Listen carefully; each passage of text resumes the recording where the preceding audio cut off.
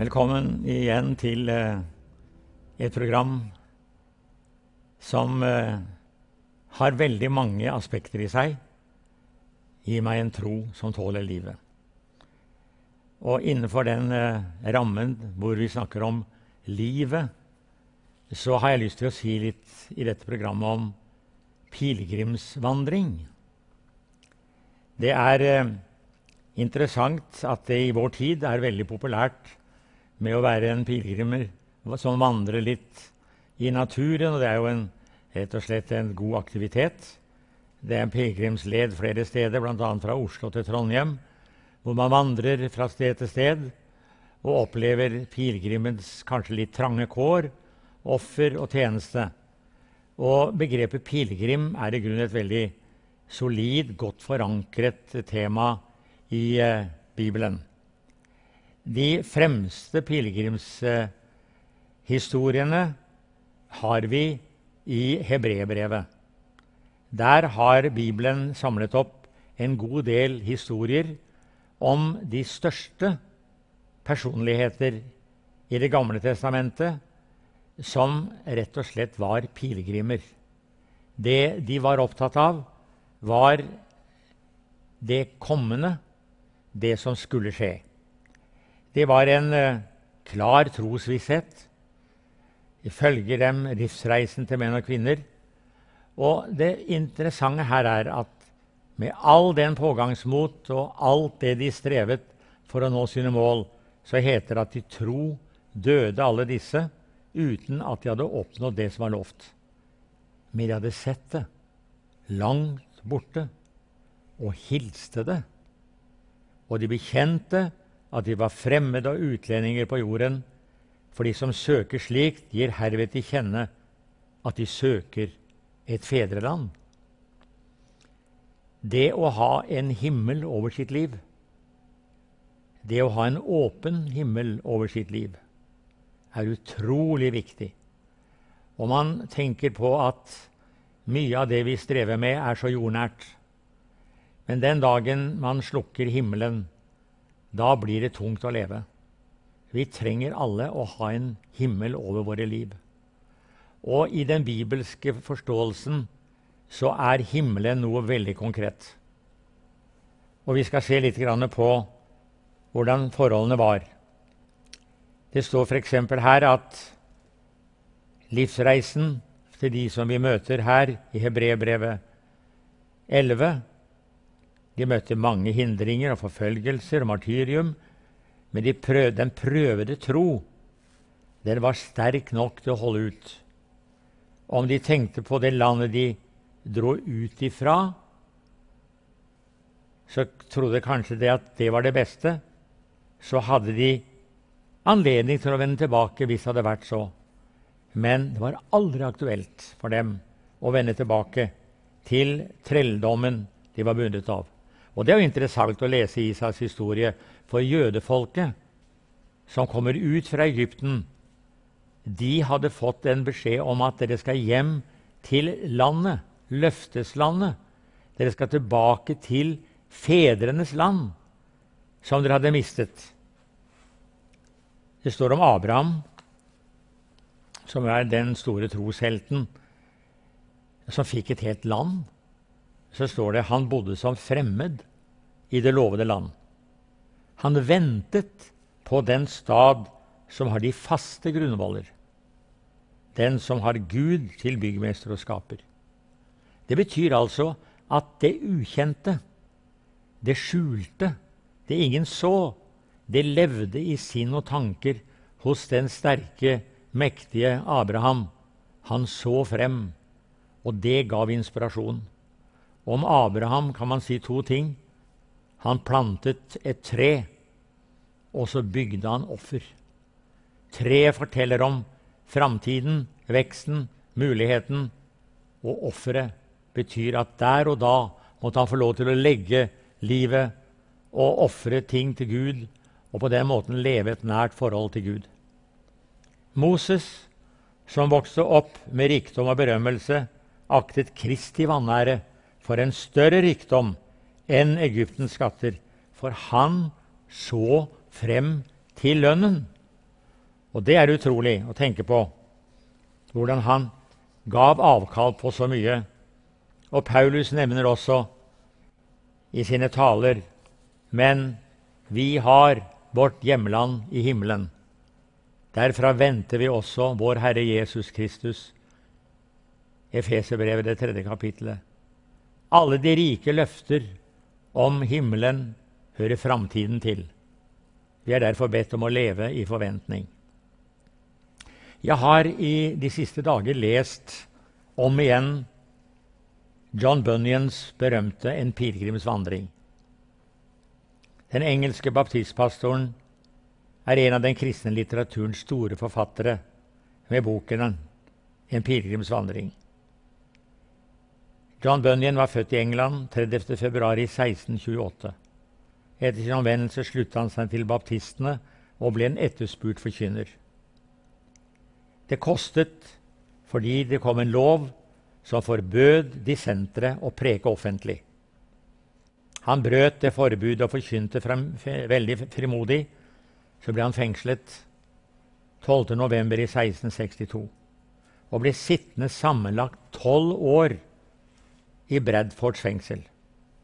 Under de årene skrev han 9 bøker, og da han slapp ut av fengselet, fortsatte han som forkynner.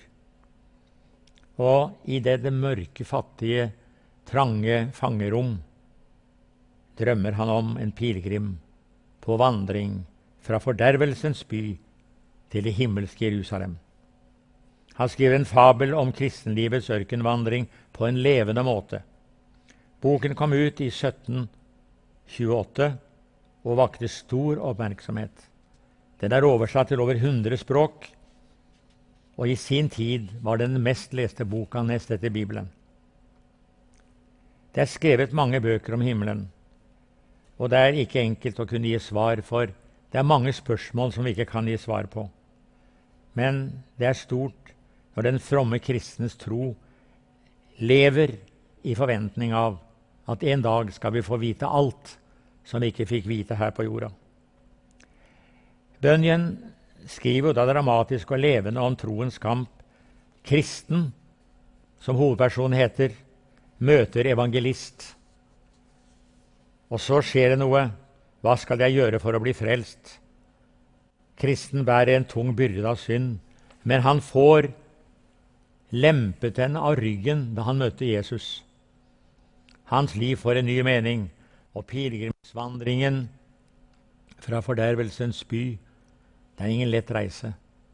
Møter mange situasjoner i livet. Det opptrer personer som i ord og handling påvirker kristen. Opphold hos kjempen fortvilelse i troens borg. Her var det mange pilegrimer som hadde gitt opp. Kristen har hatt store anfektelser, og hans kamp skildres med hårnakkethet. Han utbryter: «Jeg leter etter en uforgjengelig, usmittet og uvisselig arv som er gjemt i himmelen.» Han får svar: «Den oppbevares der, og vil fortsatt tid bli utdelt til hver og en som er oppriktig og har søkt den.» Hårnakket måtte gi seg da han møtte Føyeli, som gikk med kristen og sa: «Det er et evig kongedømme å arve, et evig liv å få, så vi kan bo i dette riket i all tid.» Han drømte at fortolkeren tok han i hånden og førte han til en mur, hvor det var tent en ild. Det sto en person som stadig pøste vann på ilden for å slukke den. Til tross for det brant det stadig høyere og høyere flamme. Kristen spurte: «Hva skal dette bety?» Forklareren svarte: «Ilden er et bilde på hvordan Guds nåde virker på våre hjerter. Han som pøser på vann for å slukke er djevelen. Men som du ser, blusser ilden stadig opp, og jeg skal vise deg hvordan det går.» Så tok han kristen med seg på baksiden av muren. Der sto en mann med et oljekar i hånden, hvorav han stadig og i all hemmelighet øste på ilden. «Hva betyr dette?» sa kristen. Fortolkeren svarte: «Det er Kristus som med sin nåde olje holder ved like det verk han en gang har begynt i menneskets hjerter.» Til tross for djevelens bestrebelser for å ødelegge, blir sjelen stadig sterkere og helligere. Du så mannen som sto bak muren og holdt ilden.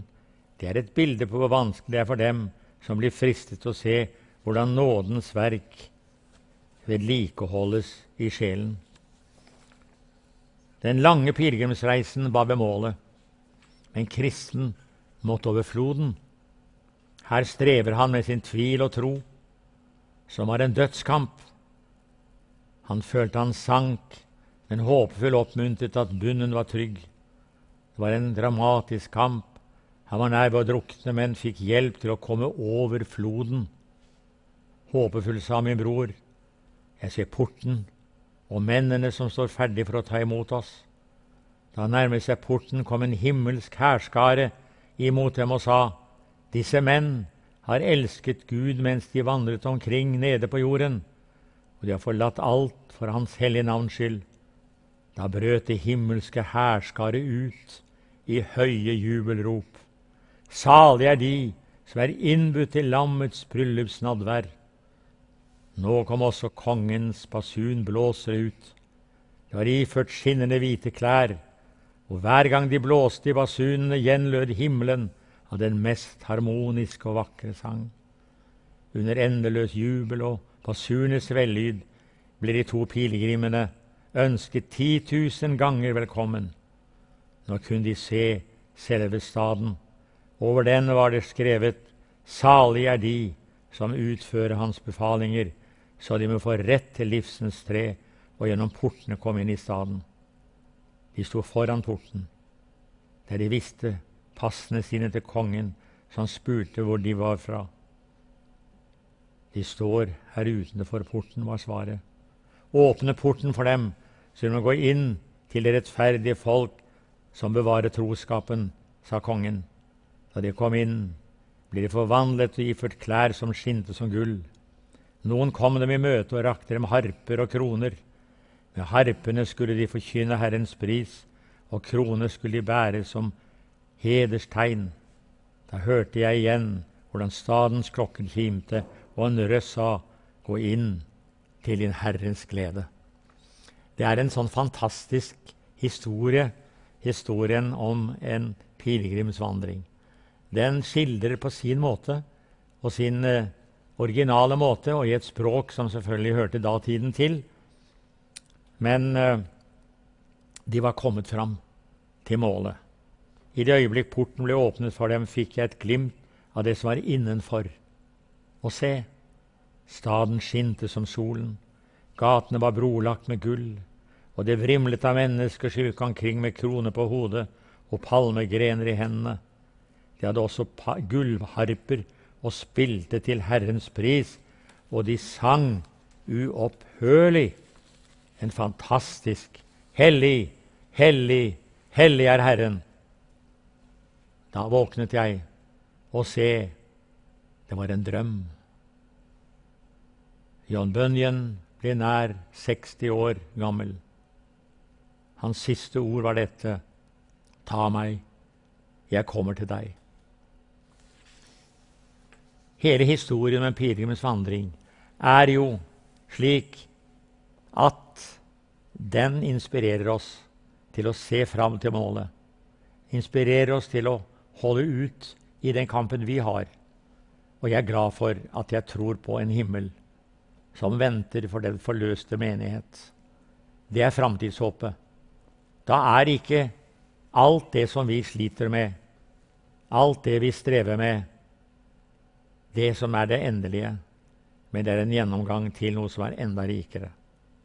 Og når Johannes i åpenbaringen får se alt det som skjer med trengsler og vanskeligheter i denne verden, så blir han stanset, og så sier han noe fantastisk når han får lov til å se inn i dette. Og det er så veldig viktig at det ordet han får lov til å lyse for oss. Deretter så jeg en stor skare som ingen kunne telle, var alle folkeslag og stammer og folk og tungemål, og de sto for tronen, For lammet kledd i lange hvite kjortler med palmegren i sine hender. Og de ropte med høy røst, frelsen tilhører vår Gud, og han som sitter på tronen og lammet. Hvem er disse? Hvem er disse? Dette er de som er kommet ut av den store trengsel. De har tvettet sine kjorter, gjort dem hvite i lammets blod. Det er en fantastisk avslutning. Og jeg må si, når jeg leser i Johannes åpenbaring, så stanser jeg ikke ved trengsler. Men jeg har funnet ut at lovsangen er himmelens hjemland. Stadig gjennom åpenbaringsboken møter du lovsangen, takken. Det er mennesker som priser Gud. Og det er den himmeltonen som vi skal ha. Hendels Messias, med halleluja-koret, er jo noe av det som fascinerer verden til dags dato. Når himmelen er fylt av lovprisning og glede, så er det et tegn på vårt hjemland er i himmelen, der vi venter den Herre Jesus. Jeg tror vi skal bare ha i hele vårt liv forventningen og forventningens glede, uten at vi mister kontakten med det som hører jorda til. Vi lever her i verden, og vi skal ikke miste det som er verdifullt. Men det går an å ha begge bena på jorda og hjertet vårt i himmelen. På den måten kan vi få lov til å leve sammen, og på den måten kan vi få lov til å se hen til den rikdom og velsignelse som bare Gud i himmelen kan gi oss. Det er et budskap. Vi blir kanskje ofte opptatt av det som skjer i tiden. Det er klimakriser. Det er mye som skjer som vi ikke forstår, av vold og brutalitet. Vår verden har på mange måter fått feber og er syk. Og mye av dette som vi ser i dag, forteller om at om jeg ikke har noe annet håp, så er det for lite til å stole på at verden med all dens rikdom og verdi skal holde. Det er ting som vi vet bare forgår. Og det er Bibelens budskap. Hele evangeliet er et evighetsbudskap. Og det var det Jesus sa. Tro på meg, så har dere evig liv.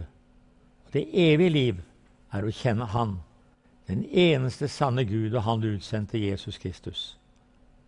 Det livet har Han gitt oss. Vi mennesker er et lån, et Guds lån. Og i den kroppen som vi har Gud lagt ned en evig udødelig ånd. Og den dagen som dette livet tar slutt, så vil ånden vende tilbake til Gud som ga den. Han er den som bygger, han er den som gir, og han er den som støtter. Og på han kan vi få lov til å regne med hjelpen under alle forhold. Denne serien har forsøkt å peke på en tro. Og jeg håper at den troen kan bli mye sterkere etter de lille programmene som vi har fått lov til å bygge sammen. Fått lov til å se litt inn i, og jeg føler bare at det er bare så vidt vi har vært ved ytterkantene av hele det fantastiske rikdomslandet som er gitt. Og vi får kanskje gjøre sånn som det står om Moses da han var 120 år. Jeg har begynt å se din storhet. Så står han der ved Nebofjellet. Så ser han ut over landet. Der ser han Israel, løfteslandet. Og han ser fremover til dette landet for aldri jeg kom inn i.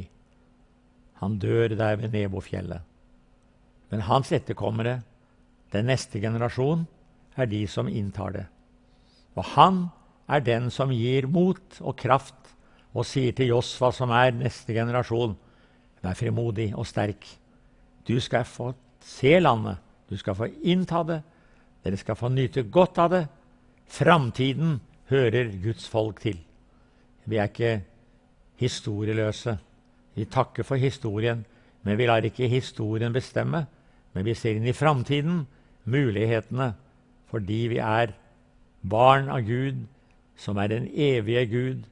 Vi har del i det evige liv, og vi har en framtid som er helt fantastisk.